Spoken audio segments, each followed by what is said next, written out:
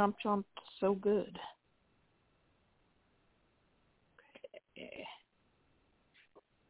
Bethy and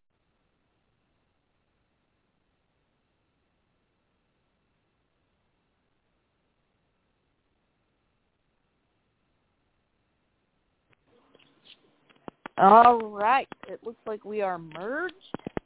Excellent. Hey, Beth, guess what? What? You are being recorded. Excellent. That is the plan. Also being recorded, but I only have to inform you because you're the one doing the recording. Yeah. You're by default aware. And both of our states require us to inform each other, so that works out well. Should I be informing you? No, because you're not recording me. But we are both required to inform each other if we are recording each other according to our states. That's good information to know. This would not be permissible in court. Yeah. If we did not inform each other. At least in Washington and California. This is all good information. Right? Yep. Lost. There are, I want to say New Mexico is one of the states that you don't have to inform. Right. But I don't actually know for sure. I might just be making that up. But I want to say New Mexico because I think I heard about it on Better Call Saul,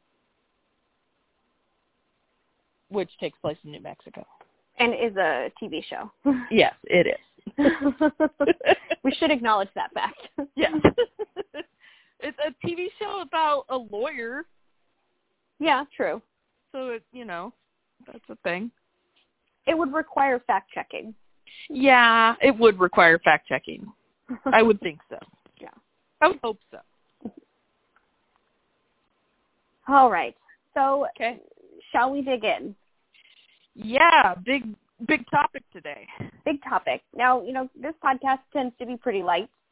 It's the intent of just two ladies who are friends chit-chatting about whatever we feel like chit-chatting about. Exactly. And, last week we enjoyed a lively conversation about alcohol. Right. Totally and fun. Very fun, very fun. But with everything going on in the world, it's just really difficult to have those really light conversations when there are other such important things that need discussion. Yeah, when neither of us are feeling particularly light about something, it tends to be, Yeah. And it's not COVID. We're not going to talk about COVID, except for just now when I just brought it up. Right, for once in this year. Still an important thing to remember. Still continue to wash your hands. Still continue to wear a mask.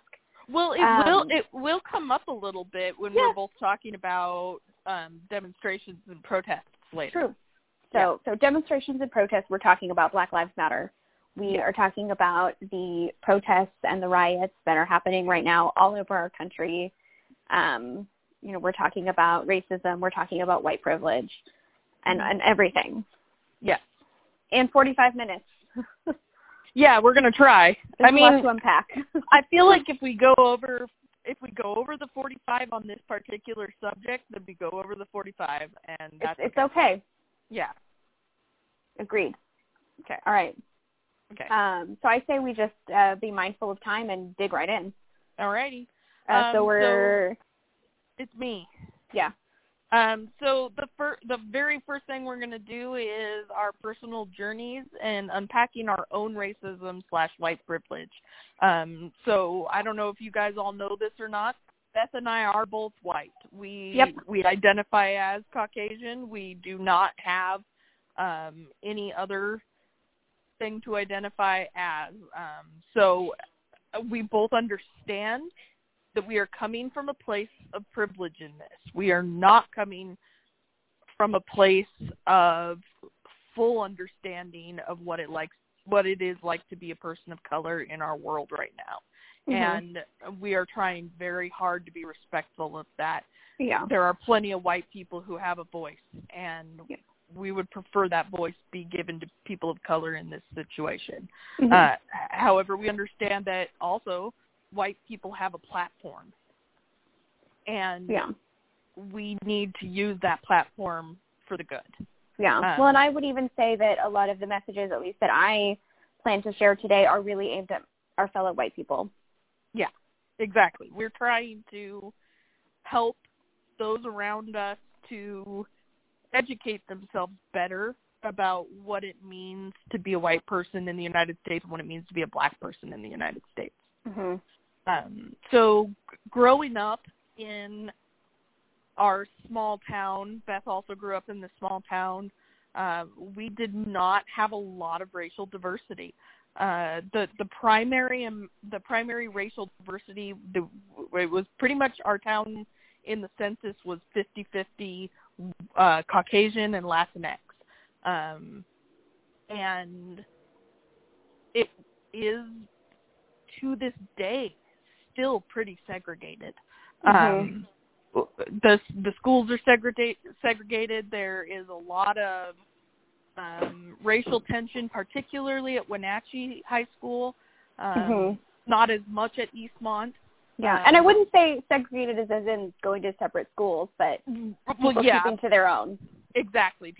People are hanging out in groups that are based off of their race and culture. Social segregation. Exactly.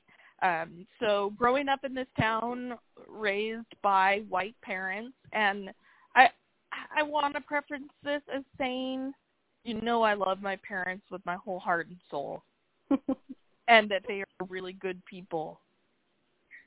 But I was still raised with a certain amount of racism towards the Hispanic culture in particular. Mm-hmm.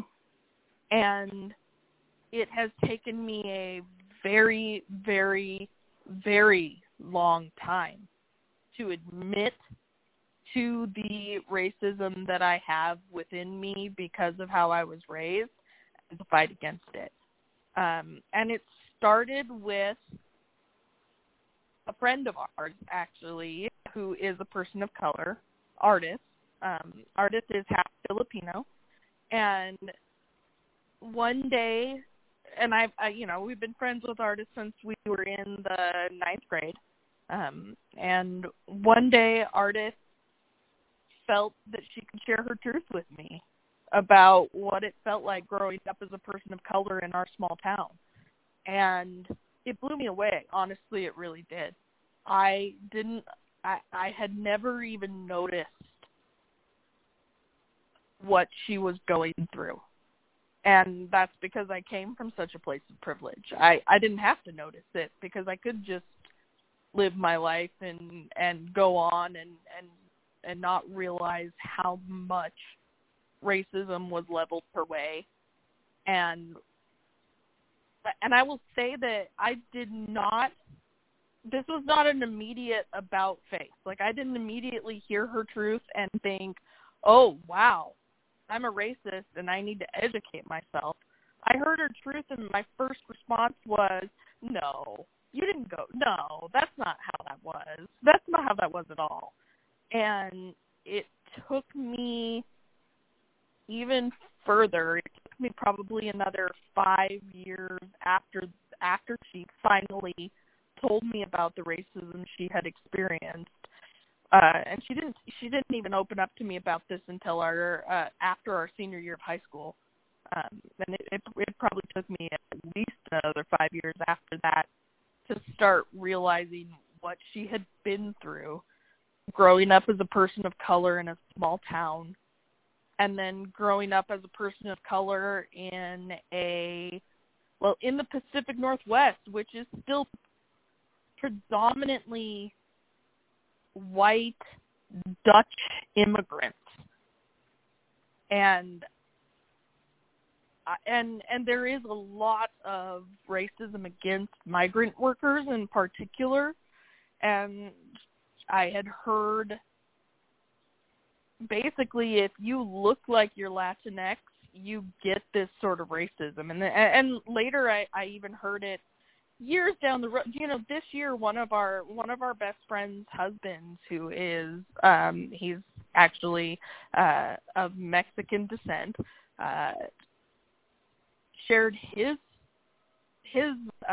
experience with racism in high school with me, and it blew me away.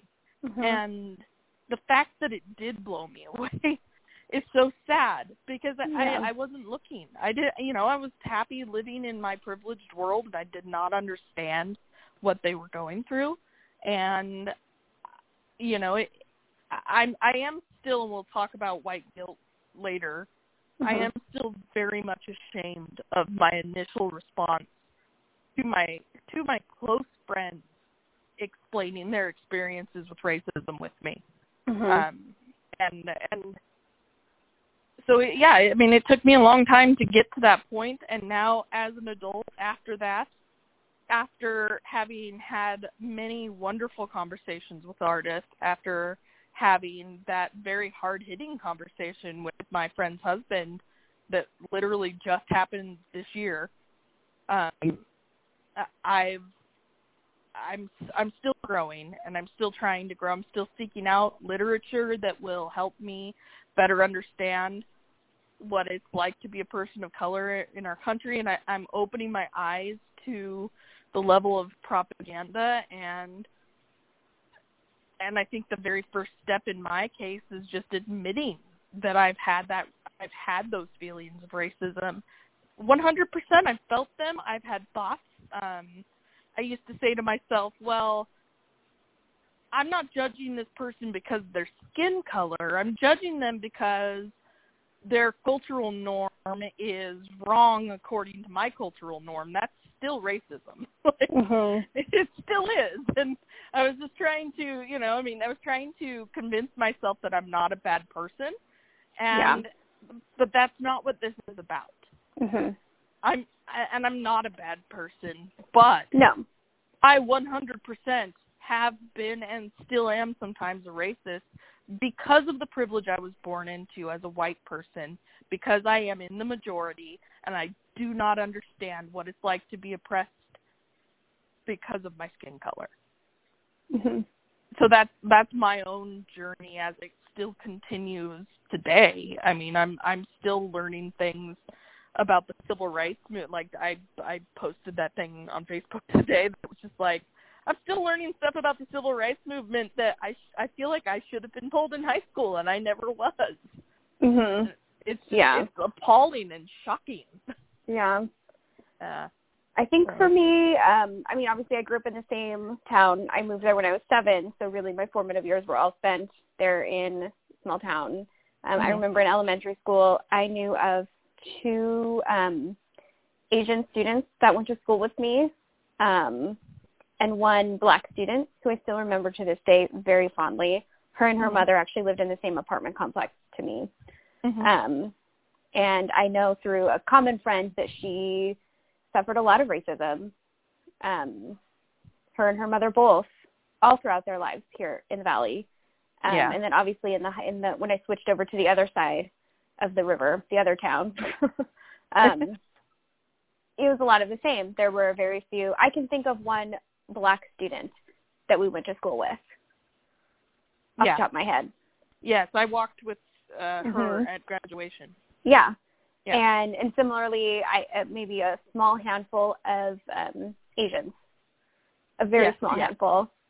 Very small, And I specifically remember being in Spanish class with Latinx individuals and students and almost teasing them for not speaking Spanish as much as their family. Like, well, we know more Spanish than you do. And now looking back, like, how cool that was to say. Yeah. And because they were just trying to, and their parents who wanted them to speak English were just trying to make their lives easier because we had made it so hard. Exactly. And those are realizations that it's all these realizations that I'm coming to later in life of like looking back, like hindsight is 20/20, and it just seeing everything that, I witnessed and I participated in. It's like, it's eye-opening, but really moving to California was the biggest shift for me, not just about my white privilege and racial issues, but just moving to California in general really opened my eyes to the fact that I was not a conservative. I was not the person I thought I was. Right. And being exposed to so many different viewpoints and experiences really changed my perception of everything. And that was really the first shift. But even then, I was still like holding on to, I wanted to avoid white guilt. And so I was trying to hide the fact that I still upheld a lot of like racism and racial stereotypes and, participated in that. And then as I went on to my master's program, a master's in leadership development here in California as well, those discussions that we had. Now, this leadership, it was not an organizational leadership program like through like a business school. It was through the College of Education. And so it's a very unique program in the fact that it's really focused on like transformational leadership and social justice and making real change as opposed to like a traditional like organizational leadership structure that basically teaches you how to be a manager or a supervisor. This isn't that. Yeah. And so it was a lot of like looking deeply and a lot of really like raw discussion about racism and diversity and experiences. And through there, I met, one of my very best friends, Tracy, who, she is an Asian woman, and she has her experiences and just the way she kind of spoke her truth and pointed out things that I just never thought about really opened my eyes. And I'm so appreciative of my friendship and relationship with her just because she helped me really grow as an ally and really understand my own white privilege in a way that it finally clicked for me. That being said, I don't think that people should rely on people of color. I don't think white people should rely on people of color to show them the way. And I think that's why we're having this conversation now, is that we need to take that load off of them because they've been bearing it for so long. And then really, like most recently, just a few weeks ago, I had a book club. I didn't have a book club. I participated in a book club, and we read a book called So You Want to Talk About Race by Ijeoma Oluo, who is a Black woman. And she wrote it, and if you read the book, she writes a lot about, she's writing both to Black people, people of color, white people, and she really lays it out there in this really raw, honest way.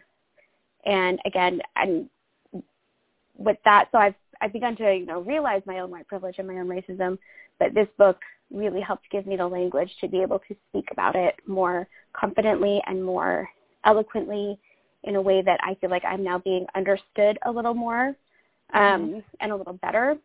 And so it's just this never-ending learning process and journey of like getting more information and sharing that information, lifting voices of people of color. So yeah, that's just been my journey. It's just this, just never-ending search for education and knowledge and understanding. And that's the thing, is that it won't end for us. But we need to continue to seek out that education. To continue to not put that burden, like you said earlier, on our people of color friends, but to seek it out on our own. And figure out what that job as an ally should look to us. And I want to say too, like not. But seeking out their stories and hearing their stories and listening to their stories without putting the burden of explaining and educating. Yes. They can speak their truth and we should listen. And then we should seek the education on our own. Yeah. So anyways, that's good. No. Yeah. So obviously there were a lot of protests all over the country. Yes. In both of the cities that we both live. Yeah, and I'll talk about mine. Mine's going to be pretty brief. Like we mentioned before, I live in a very small town. I live in a very small conservative town. And I figured, I was actually very surprised that we had protests of any kind here even to start with. I mean, it was pretty shocking to me, and I mean exciting. I was so excited that we did, but also shocked that we did. But the first protest that I heard of actually was this weekend, and it was about 120 so really, I mean, I said kids in my notes, but it's, like young 20-somethings that were out there with masks, social distancing, signs raised in Washington Park. It's a park that is smack dab in the downtown area of our town, and it was covered by our local newspaper and our radio stations, and I thought that was pretty neat. But then today there was another protest, and it was significantly larger. Same area, or not today, sorry, it was yesterday. And it was the same area, and it was huge. There were literally people lying in the street with their arms behind their backs, like they had been they had been handcuffed, and there was 300 plus people, which for our town that's is significant. Actually pretty impressive. Yeah, it filled up the whole area. I was quite stunned, to be honest with you. So I was kind of proud of our little town. I know it's not much, but I think every year we grow a little bit more brave. Yeah, I mean, we're still a very conservative small town. But I think that we get a little bit more loving every year too. The young people are really the youth. yeah, right. Well, that's that first group of protesters, they were all, I mean, probably late teens, young 20s. I mean, that's what it looked like to me. So, yeah. Yeah. I did hear there's been a lot of protests similar to that one in Wenatchee yesterday, where people laying in the ground, and I know there's some in particular that have laid on the ground for the entirety of the time that George Floyd was pinned, with a speaker calling out those last words of his, calling for his mother, calling for his mother. God, heartbreaking. I have chills. I can't breathe. Yeah, I can't breathe. They're gonna kill me. I'm dying. I'm dying. Yeah. Very, very powerful and very impactful. And I really love that Wenatchee chose to do another demonstration and another protest where they did lay in the street, because I think that when people say, a peaceful protest, and they, pat everybody on the back for being so peaceful, because the first one I saw videos and it was a silent protest. They were trying not to make a lot of noise. They were staying on the sidewalks. It was very polite. It was very polite, which in my opinion is basically the opposite of what a protest should be. A protest should be disruptive. It should be, and I don't want to say violent. I want to say that it should disrupt. It should call it, because it needs to call attention to itself and to the cause. That's what protest is. It should be uncomfortable and it should be inconvenient, because that's how we speak. And so I think this one, I know they blocked traffic for a very short time, but I'm glad they did. I've heard that it was less than a minute. That it was very brief that they laid in the street, but they did it, and they disrupted. And for that small town, that's huge. Yeah, exactly. For our town, that was a giant jump. So obviously mine looked a little different. Being here in Huntington Beach, it was still relatively small. There was about, the reports that I've seen have said around 500. So, I mean, it's pretty small for Southern California. I think what was striking about it was that the police almost immediately deemed it an unlawful assembly. I got an alert on my phone that an unlawful assembly was occurring, and please clear the area if you're there. And it was just striking because a month ago, a anti-lockdown protest of almost 3 times as many people or more. I want to say there were reports that saying 2,000 to 3,000 people were there for that particular one, and they were left alone. I just want to tell you right now how pissed my husband's face is while you were saying that. Like, he's a quiet, non-temperamental man, and he's literally sitting over there with, like, the angriest face and shaking his head. Yeah. Really listen. But yeah, the reasoning that they gave is that it was deemed an unlawful assembly because protesters were becoming violent with numerous assaults. And I will say, it was not a wholly peaceful protest. There were skirmishes that broke out. There was not looting. There was not rioting. But it was basically a few fist fights that broke out. And they broke out due to counter-protesters that were coming and antagonizing the protesters. Right. To the point where one white man yelled at a car full of black people enjoying the celebration and not blocking traffic, driving in their car down the street and celebrating, and he yelled the N-word at them. Oh, my gosh. And he got punched. Well, good. And I'm not sorry. No, I mean, seriously. He was trying to get a reaction, and he did. Yeah. And it was that. It was a few fist fights of hecklers that were trying to get a rise out of the crowd, and sure enough, they did. And I really feel that the police force were looking for a reason to shut it down. Yeah. I will say the city prepped all through Main Street. People were boarding up the businesses in preparation for looting. Interesting. Well, and what's most frustrating is that they were calling them looters and rioters before the protest even started. Yeesh. So it's just this. Anyway, so it was very frustrating in that way. Other than that, I mean, they did impose a curfew. A lot of the cities, most of the cities around us imposed a curfew. So at 8 p.m., I think Sunday we had to be in. LA has been imposing curfews starting at like 5. Right. So things are tense. I mean, Seattle, the news from Seattle, I mean, there has been looting and rioting. There has been destruction of property. There has been that viral picture going around of the little girl that got maced by a cop happened in Seattle. So there is definitely some of that up here, but I live in such a small town that we have been lucky that it has remained pretty. I mean, they're trying. They're definitely stepping outside of their comfort zone here, but it hasn't turned into anything violent yet. And I'm not trying to be one of those people that's like, they should stop being violent. It hurts their cause more than it helps. That's not what I'm saying at all.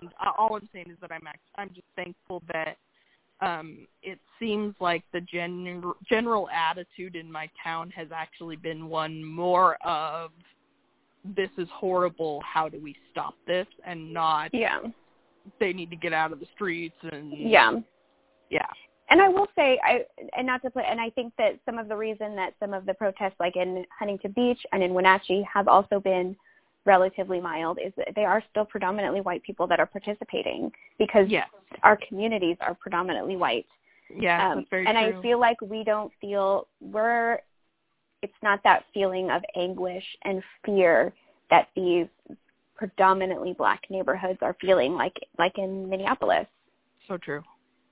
Is that right? It was Minneapolis. I get really bad with the M's, okay? Yeah. Minneapolis, Minnesota is where the I main. I mixed up Minneapolis, Milwaukee, and Michigan. I guess maybe. I mean, that's a state, not a city, but same idea. Yeah. Yeah. Minnesota. I mean, they're all M names. Yeah. But I want to make sure I get it right. Yeah, it's Minneapolis. Okay. So if I'm actually talking about protests, I want to talk a lot about the history of not necessarily of the Black Lives Movement, but of like protests and, anyways.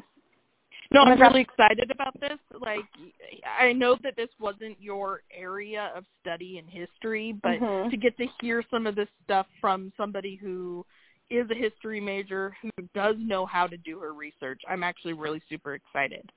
So. Granted, I studied European history, so I didn't widely study, the civil rights movement, just about as much as anybody did. And I didn't do thorough research on this. But also it's not hard to find information on this because it is a very prevalent topic. Right. Anyways, it is hard to find accurate information sometimes. Yeah. Seriously. Yeah. So I don't really want to start. I want to address, but not start with, slavery, and that is really what started everything. Right. But I want to start with Brown versus the Board of Education in 1954, which reversed the separate but equal doctrine that had been established by Plessy versus Ferguson back in 1896. Okay. So anyway, so we had separate but equal, or we reversed separate but equal, but really nothing changed. Yeah. So there were, in our history and in what we teach in schools, and, you know, you've talked about this recently, and I've heard it a lot, is there are so many examples held up about peaceful resistance. Mm-hmm. We learned about Rosa Parks and the Montgomery bus boycott. Right. We learned about the sit-in movement and the marches of Martin Luther King Jr. These are the examples of protests that we're taught and given, and as if, well, this is what it should be, and this is what it should look like. And many will argue that that's true. I'm really not here to debate it either way. This is just what we've been taught. Yes. So despite many instances of peaceful protest, violence against Black communities continued and often went unpunished because of the systems of racism in place that protected white men, in particular, white people, but white men in particular, including lynchings and false accusations against Black people. And one great example, terrible example, is Emmett Till, who was 14 years old. Now, when I looked this up, I don't remember him being so young. Also, I don't think I was ever taught about him in school. I was not. I didn't hear about Emmett Till until I started listening to the Criminal podcast, which was this year. So yeah. He was murdered in 1955 after being accused of flirting with a white woman. Yeah. And he wasn't. It was a false accusation. It was a false accusation, but not just that, flirting. Yeah. His murderers were acquitted by an all-white jury, and then they later admitted on TV that they had killed him. Yeah. And because of double jeopardy, they were immune. Yeah. Absolutely. So these systems protected them. You know, in 1964, the Civil Rights Act, which is the most far-reaching act of legislation supporting racial equality in our history, it was passed through Congress. And, you know, we still talk about the Civil Rights Act and how it was a huge, you know, victory. But it didn't really change much. Yes, there were now legal protections for Black communities and people of color, but, you know, that racism and the other structures that existed, especially on a state level and a local level, are still there. And so, you know, after this, like, really heady rush of, like, the success and the Civil Rights Movement and the Civil Rights Act, this anger and frustration of, you know, Black communities still not seeing equality, social, economical, political, it was still they were still held back. They were still suffering and oppressed. And this is what led to the Black Power movement. And so when you think of all this history, I mean, we didn't even talk about slavery in the many, many years. We didn't talk about when things were separate but equal, but even just starting in the Civil Rights Movement, even the peaceful protesters were tear gassed, they were beaten, Black men were being murdered with no consequences. In the last, literally just this year since I've been listening to the Criminal podcast, I've learned of two separate, extremely important, large, quote-unquote, race riots that happened in the American South during that time period that I never learned about that. We were never taught about the riots. We were only ever taught about the peaceful protests. Exactly. And the only time we were taught about riots is in the veil of the Black Panthers and and Malcolm X and why they were terrible for the cause. See, and this is the thing that got me today that I mentioned earlier, just the sheer level of propaganda against the Black Panthers. That's all, you know, the only thing I really can remember from my childhood learning about the Black Panthers was that Samuel L. Jackson used to be one and that somehow made him a bad person. Yeah, and I remember believing it as a kid. Right? Like, I was told that the Black Panthers were wrong, and I believed it forever. Not forever, but for now. No, but that they were purely a violent group and that they weren't really for racial equality. They were only for Black power. Yeah, exactly. Yeah. Dang, were we wrong. Yeah. And really, you see the parallels of life. They weren't, I mean, maybe some were, but I feel like they were just looking for Black Lives Matter. Yeah. They were looking for the same power, not more power. I mean, like I said, some were. I can't speak for all of them. Right. And I didn't do a deep dive into that, but I mean, you feel like this like buildup of aggression against them and just systemic oppression. Like, of course, they're acting out and being angry. Like, you think of like these children who are sheltered and given no freedoms and given nothing and beaten, and these are the ones that lash out and become violent. So, and we admit that these are things of our own creation, and we created this violence. Yeah. Anyways. Yeah. No, I know, it's insane. Yeah. So on that note, I do want to address there's the quote that's kind of been going around about Martin Luther King, that riot is the language of the unheard.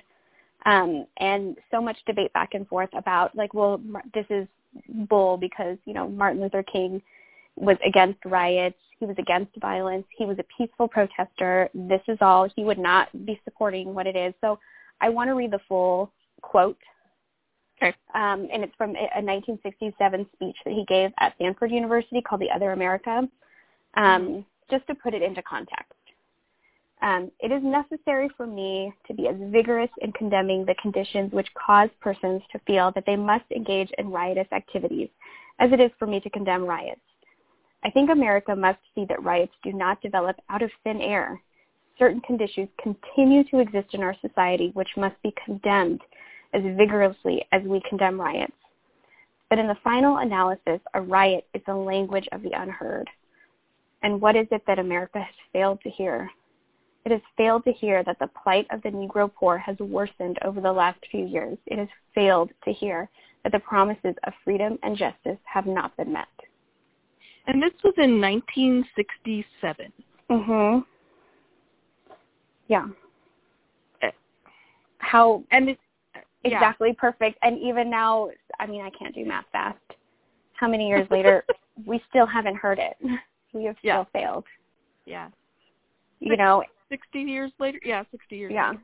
So another, in the context of the current riots going on, the other quotes, and I can't attribute it because I don't know the origin, but an example of how white privilege sounds with relation to the riots is you keep saying, it's horrible that an innocent Black man was killed, but destroying property has to stop.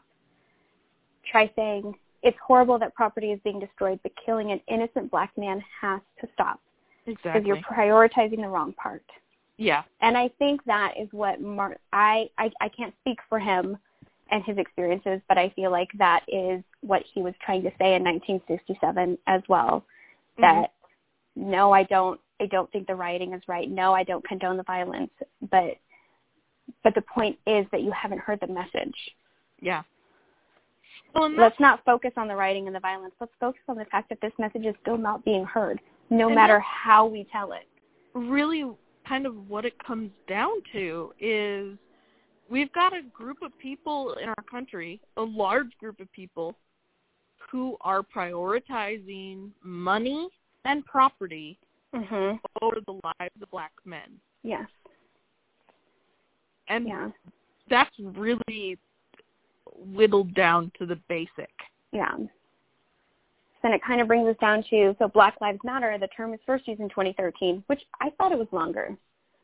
I would have thought that was older too. To get the date, but it came out when 17-year-old Trayvon Martin's murderer was acquitted in 2012. Okay. And then, in 2013, the Black Lives Matter term was first used on Facebook and Twitter as a hashtag, and now the Black Lives Matter Foundation is a global organization in the U.S., UK, and Canada whose mission is to eradicate white supremacy and build local power to intervene in violence inflicted on Black communities by the state and vigilantes.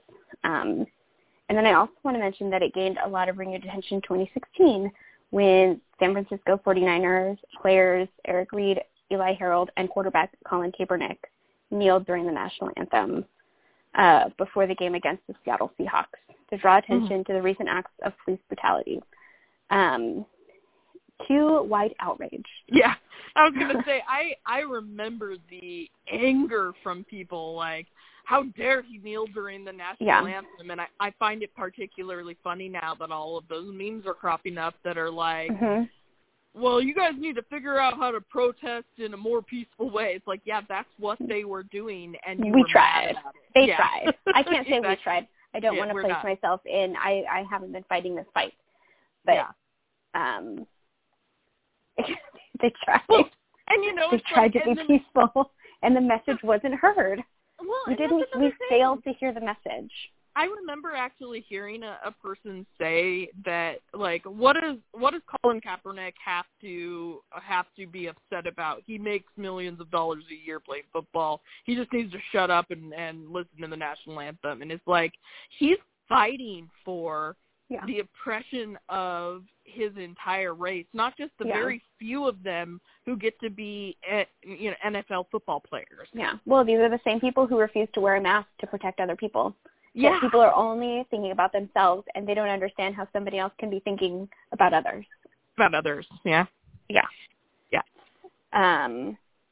So just to kind of wrap things up, I just want to talk about some statistics and some information that I think is really important in this topic for especially white people to know, and that's first addressing the statistics on police brutality. And you can go to a great website called mappingpoliceviolence.org.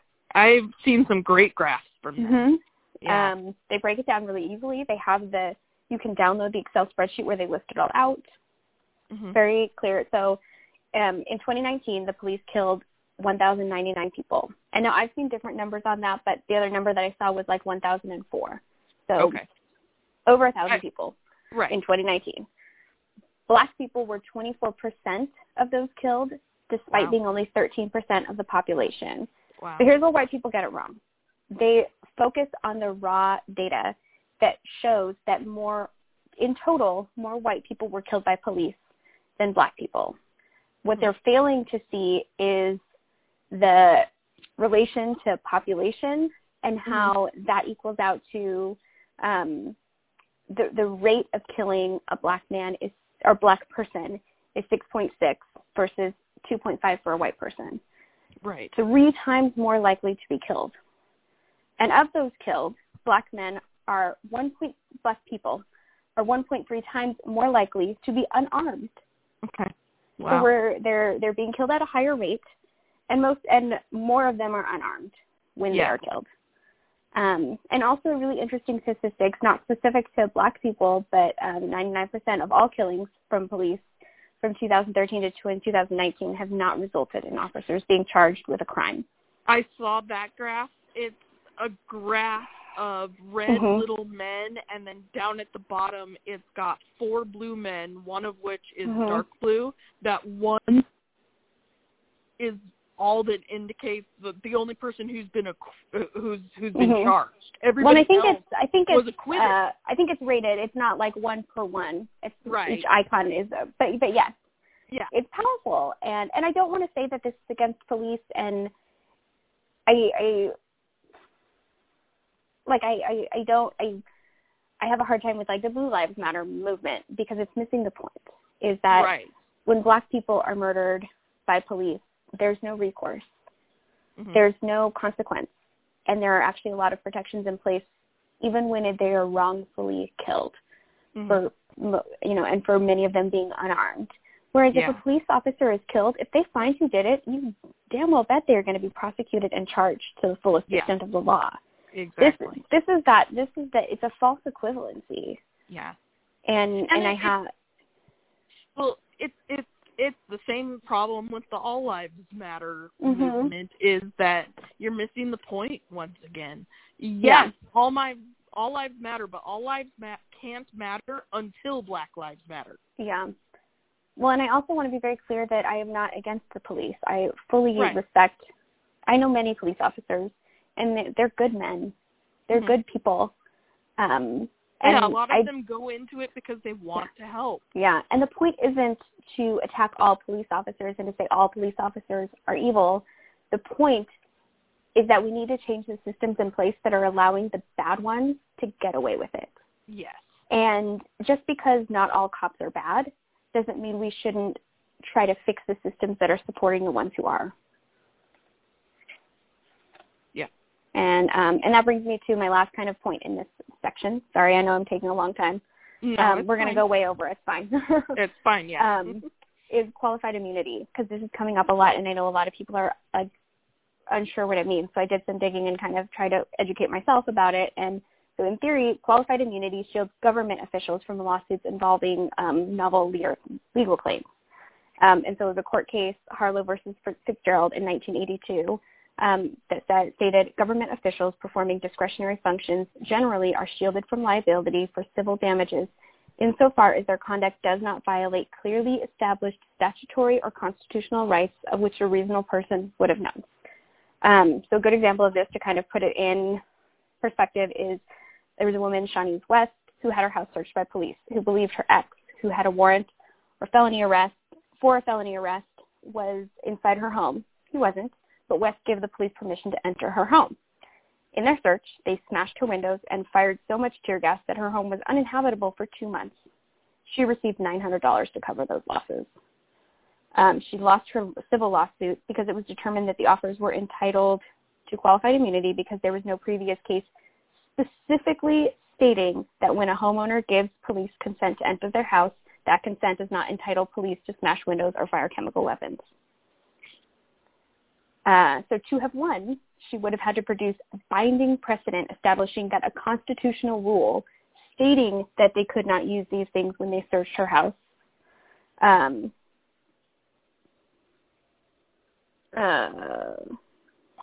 enough to alert these deputies. Blah, blah, blah. So, in a similar case, an inmate, I couldn't find the original article that I read this in, so I summarized as best I can. But a similar case, an inmate was pepper sprayed with no cause through the bars. Mm-hmm. But he was unable to win a civil lawsuit because the precedent involved did not specify unprovoked attack with pepper spray, only with other weapons. So there was precedent that you couldn't use unprovoked attack or force on an inmate for like a gun or a baton. I can't remember what the weapon was. It was like, oh no, he used pepper spray. Mm-hmm. And it doesn't specifically say pepper spray. It said this other thing.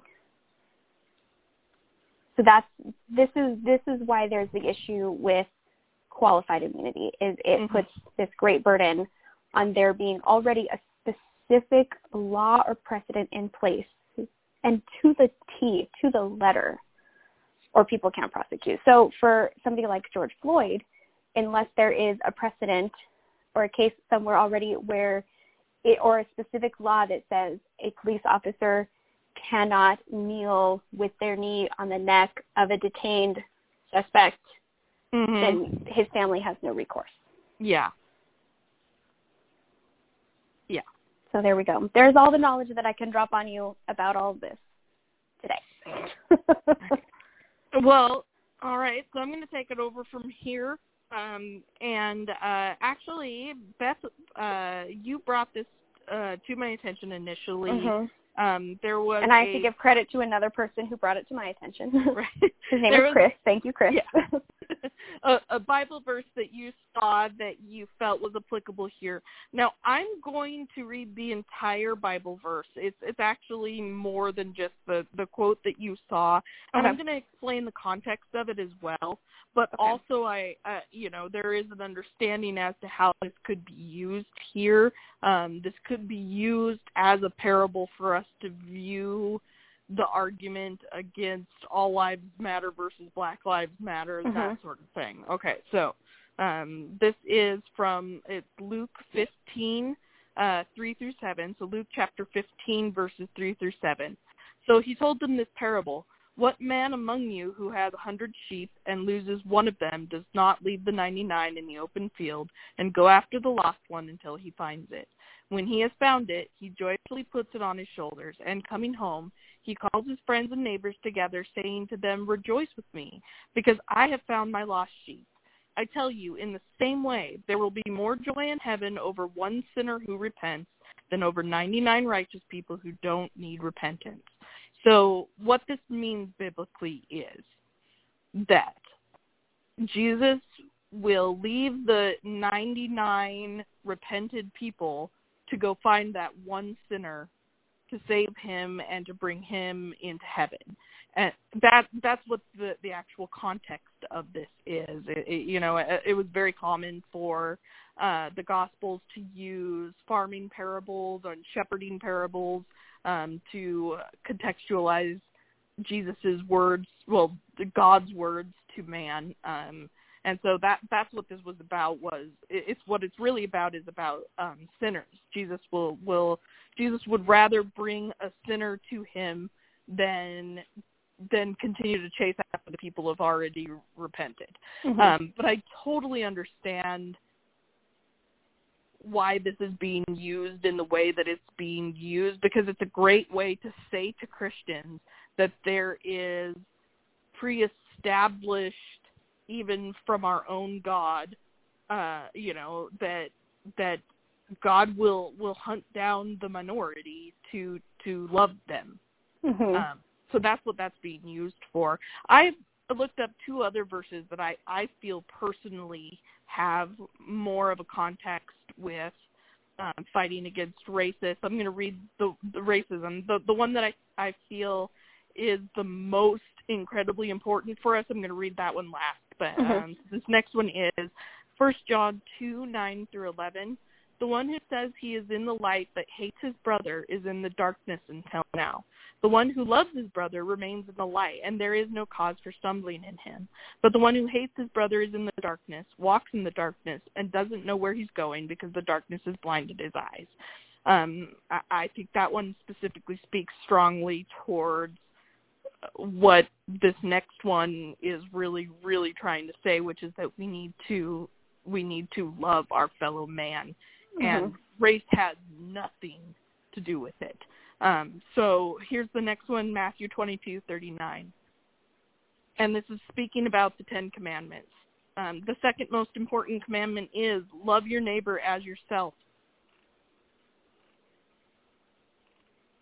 The Bible makes it very, very clear that we are to love our fellow man. It is one of the main things we are commanded to do in the Bible, is to love our fellow man. So if you are a racist, you are not following one of the most important commandments from the God you believe in. You are not living a Christian life if you are not loving your brother. And that means black, white, Asian, it does not matter. You love them because they are another man. And that's it. And I think that's the most important verse that we need to think about as Christians facing this problem. Jesus doesn't tell us love your fellow man unless he's black. Like, it's not a thing. He does not discriminate. He loves all. And that's what we're commanded to do as well. And so that's what I've got to say on the matter as far as what the Bible has to say. Yeah. Yeah. If you're a true follower of Jesus, you should not be a racist. Yeah. That's basically all there is to it. Well, and all my friends that are Christian or religious in general, like, I appreciate kind of what they bring to the conversation, and probably because to be honest, I've created kind of an echo chamber for myself of, because if somebody isn't a good Christian, I'm probably not friends with them.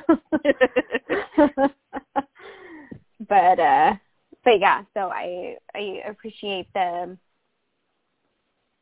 thoughtfulness that you put towards your faith and your religion and what the Bible says in relation to the world. Yeah. Yeah, I mean it's very clear to me when I follow the dictates of my faith and when I follow the Holy Spirit's command within me that hating somebody for their skin color is not even slightly within the realm of Christian belief. It's not there. So I have another friend who, she's Christian, and she is very open and honest about her faith, and I'm trying to find, she keeps adding a tidbit on the front of all of her, not all of them, but some of her Facebook posts, and I'm trying to find it. It all started with COVID, but now it's like kind of bleeded into, a lot of what's happening now. I'm trying to find it. Mm-hmm. I might just have to summarize it from memory because I can't find one of her posts. She posts an awful lot. So, here we go. She prefaces most of her posts with, "Hello, Jesus. Can you put on your sandals on and come on down? It's an emergency." So I do appreciate the humor that she brings to both her faith and anyways, I have a hard time verbalizing things about religion since I'm not religious, and so I don't really fully understand it or grapple with it. But I appreciate the people who are that wield their faith responsibly. Right, exactly. No, it can be hard being a Christian. It feels so often like I am in a weird in-between place where I'm too Christian for my liberal friends and too liberal for my Christian friends, which gets very frustrating because one's political opinions should never have anything to do with one's faith. Your faith should be a guiding thing in your life, and your political opinion should be secondary to that. So it can be very frustrating for me to. There are a lot of there are a lot of people who identify as Christians who are not living a life of Christianity in a lot of ways, and I'm included amongst that. I identify as Christian, but I'm still a sinner. There are things that I do that are not things that I should be doing. Like I'm very lazy, and I will tell a white lie to save somebody's feelings, and I can get jealous and greedy at times, but I think you have to let love. There's another verse. I'm paraphrasing because I'm not going to go look it up, but that Christians will be known by their love, and I feel like that's not the case these days. And I wish it were, because I think there are plenty of people out there who are following Jesus and showing the love that he would have them show. But yeah, it comes into play in this. It really does. Yeah. Yeah. So that's my little religious soapbox, I guess. Right. So we have a few organizations that we want to share about that we have personally given to in support of this movement and in support of Black Lives. So I think the first one I want to share about is Black Lives Matter, which is obvious. Yeah. Let's see. So just to give a little context about the organization, what they support, obviously it's the movement, but their donate site says, we appreciate your support of the movement and our ongoing fight to end state-sanctioned violence, liberate Black people, and end white supremacy. So they do have 3 campaign goals listed. So vigorously engage communities in the electoral process, educate the constituents about candidates and issues that impact us most, and promote voter registration among Generation Z, the Black community, and our allies. So those are kind of like their overarching goals right now. But I also want to note something. So, renew those Netflix accounts. So right now, Netflix has a corporate match for their employees. And through a friend of a friend, I found out that so if people basically give funds to an employee and have them make the donation, Netflix will still honor those as well. So, and up to $20,000. And they are matching at 200%. So it is tripled or doubled. It's so if you donate $25, they will donate $50, so it's $75. Okay. So a few of us we funneled some money together, and the thing is, and I should note that this is for any organization, but Black Lives Matter is one of them. That's on their list that they'll support. The Bail Fund is another one. Others as well. Some of the in the GoFundMe's, they won't support a GoFundMe because it's not a nonprofit organization. It's a fundraiser, so it's a little different. But so I just wanted to give a little shout out to Netflix and some of their employees who are gathering, working to gather funds to be able to make sure those funds get matched for these organizations. That's cool. So good on them. Do you want to talk about the next one? Yeah, so the NAACP Legal Defense and Educational Fund, which is one that I've given to, is America's premier legal organization fighting for racial justice through litigation, advocacy, and public education. The LDF seeks structural changes to expand democracy, eliminate disparities, and achieve racial justice in a society that fulfills the promise of equality for all Americans. LDF also defends the gains and protections won over the past 75 years of civil rights struggles and works to improve the quality and diversity of judicial and executive appointments. Mm-hmm. Well, and I think... sorry, go ahead. No, you go. I was just going to say, I think that the nice thing about giving to an organization like Black Lives Matter and NAACP is it's, and I kind of want to get on my fundraising soapbox about unrestricted funds. And when we give to kind of, this is a very specific cause, but when you give to something that's so specific, and granted, I did give to the George Floyd Memorial Fund. I didn't put it on this list because their original goal was $1.5 million, and last I checked, it was $11.9 million. Oh, wow. They're probably fine. Yeah. Not that I don't think that money is going to go to very good and worthy use, because I have faith that they will use anything remaining from what they need responsibly and for the cause. But that being said, when we give to something so restricted, again, often things get overfunded and things that people don't think about get underfunded because whereas if we give to an organization that's kind of blanket, like NAACP, like Black Lives Matter, it's going to go to the greatest need. It's going to go to an area where they need it the most.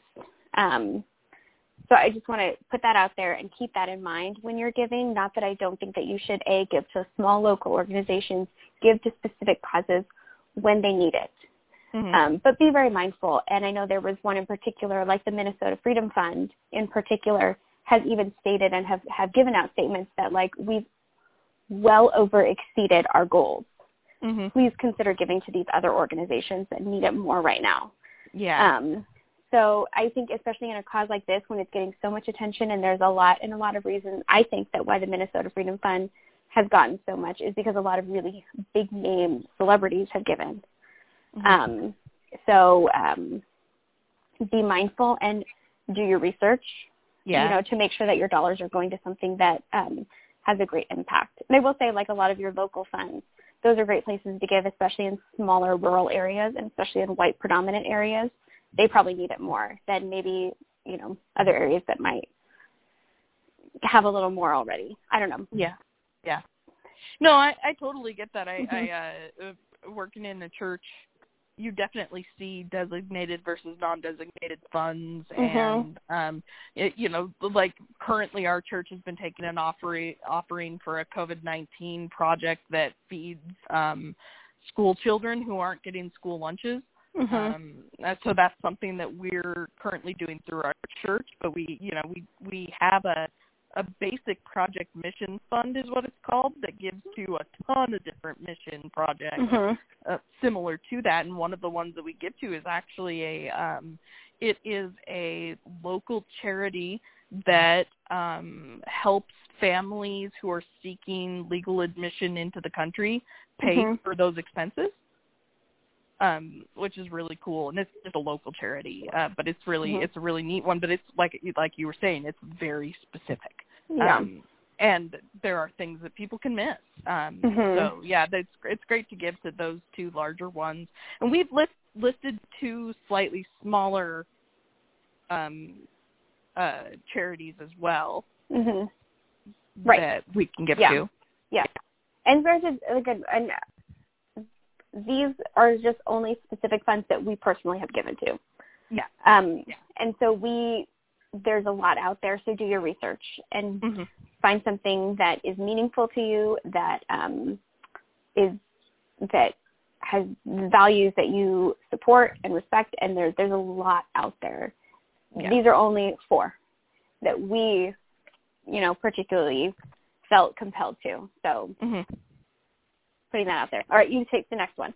Okay, so the Bail Project, which is the other one that I felt really driven to give to right now, their statement is, we believe that paying bail for someone in need is an act of resistance against a system that criminalizes race and poverty, and an act of solidarity with local communities and movements for decarceration. Over the next 5 years, the Bail Project will open dozens of sites in high-need jurisdictions with the goal of paying bail for tens of thousands of low-income Americans, all while collecting stories and data that prove money bail is not necessary to ensure people return to court. We won't stop until meaningful change is achieved and the presumption of innocence is no longer for sale. Yeah. That's the Bail Project, bailproject.org. Mm-hmm. And if you're looking for something immediate, like I said, I think the Bail Project is good because it's overarching. They have a lot of locations and they have they're active in a lot of cities all across the nation. There are a lot of GoFundMes for local bail funds specifically for people incarcerated for the recent protests and riots. But also the Bail Project gives to that. They're actually currently one of their current missions is bailing out people who have been arrested for protesting. Yeah. I would check there if the Bail Project doesn't have like a site or center. I don't know where all they're giving to. Like I said, you might just do your research. But like I said, some of those local funds that are kind of maybe a little more quick to action because they're just funneling it directly. Again, look into things. Yeah. Yeah. Do your research. Yeah. So the other one that I recently gave to is Campaign Zero, which you can find. All of these links are going to be on our Instagram/Facebook. Yeah, we'll put links. These are funds donated to Campaign Zero support the analysis of policing practices across the country, research to identify effective solutions to end police violence, technical assistance to organizers leading police accountability campaigns, and the development of model legislation and advocacy to end police violence nationwide. So again, I just felt like that was a really important cause and a really important something to support. Yeah. Yeah. Definitely. All right. So I jotted down some final thoughts. I don't know. Do you have any final thoughts of your own that you want to share? No, not really. I'm ready for your final thoughts. All right. And so these really are just things that I've kind of taken away, especially participating in Blackout Tuesday, which was really, I know it started with the music industry, and I know a lot of, especially there are some Black celebrities that have been very vocal about how it really went wrong. And I get it, and I hear it, and I'm trying to, like, grow and learn and kind of figure out, but it did gain a lot of, like, incredible momentum. But I see how in some ways it kind of backfired in hiding the information of Black Lives Matter in black boxes. Right. But that being said, it was a really great day for me to seek out information and continue to educate myself and share those resources that I'm finding, particularly with, again, my social reach is predominantly white, so that's really who I post to. And so final thoughts that I've kind of taken away from everything that's going on is that we need to raise up the voices of people of color, share their work, support their businesses. Again, the more that we can share their words, their experiences, their work, the better, as opposed to us just trying to explain it for them. Yeah. Lift their voices, share their voices, support their causes, support their businesses, support their work. Be vigilant, call out injustice, no matter how small, and embrace the discomfort. But that being said, spend your energy where it can make a difference. And I've heard a lot about that recently of, like, be done debating that Black Lives Matter because they do. Not to say that you shouldn't call out all lives matter, because you should. Yeah. But it's not a debate. The debates should be on policy. The debates should be on who should lead us through this. The debates should be on what are we going to do next. We're done debating that there's racism. We're done debating that Black Lives Matter. We're done. Yeah. Let's be done. And like I said, your racist uncle who uses the N-word at Thanksgiving, call him out, but, like, don't waste your energy. Don't waste your breath. Yeah. You're not going to change his mind.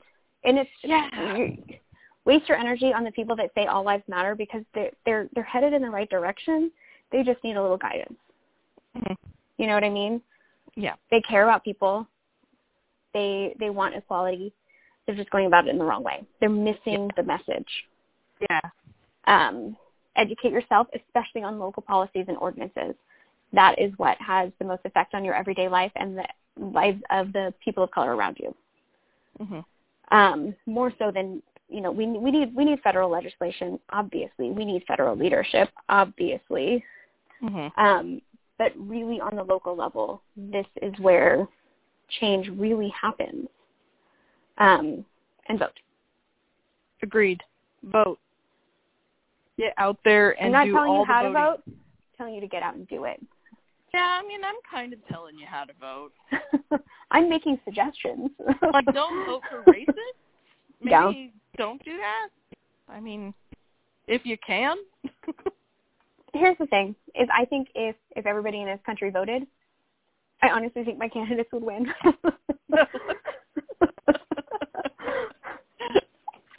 Everything that I've seen supports that. I mean, I certainly hope this year. I mean, I don't. No, I'm. That's so another tired. topic. That is another topic. I'm so tired about it. Maybe in November I'll have enough energy to talk about it. Oh man. Anyways. So yeah, that's what I leave everybody with. And it's good. It's all good. Yeah. I like to spend your energy where it can make a difference. I was just saying the other day, I honestly know a lot of really, really great people who fall under a category that I used to laugh off a lot, which I called generational racism. Mhm.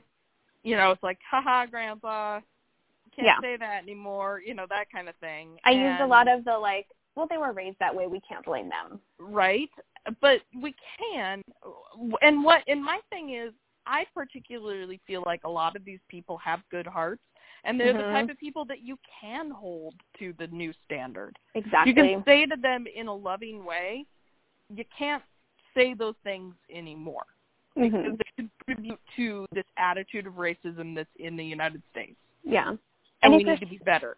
If you're struggling to call people out, then educate yourself on finding the language to make you more confident and comfortable doing so. Exactly. Yeah. No, that's good advice. Mm-hmm. You're smart. I try. I have my moments. all that book learning really paid off for you.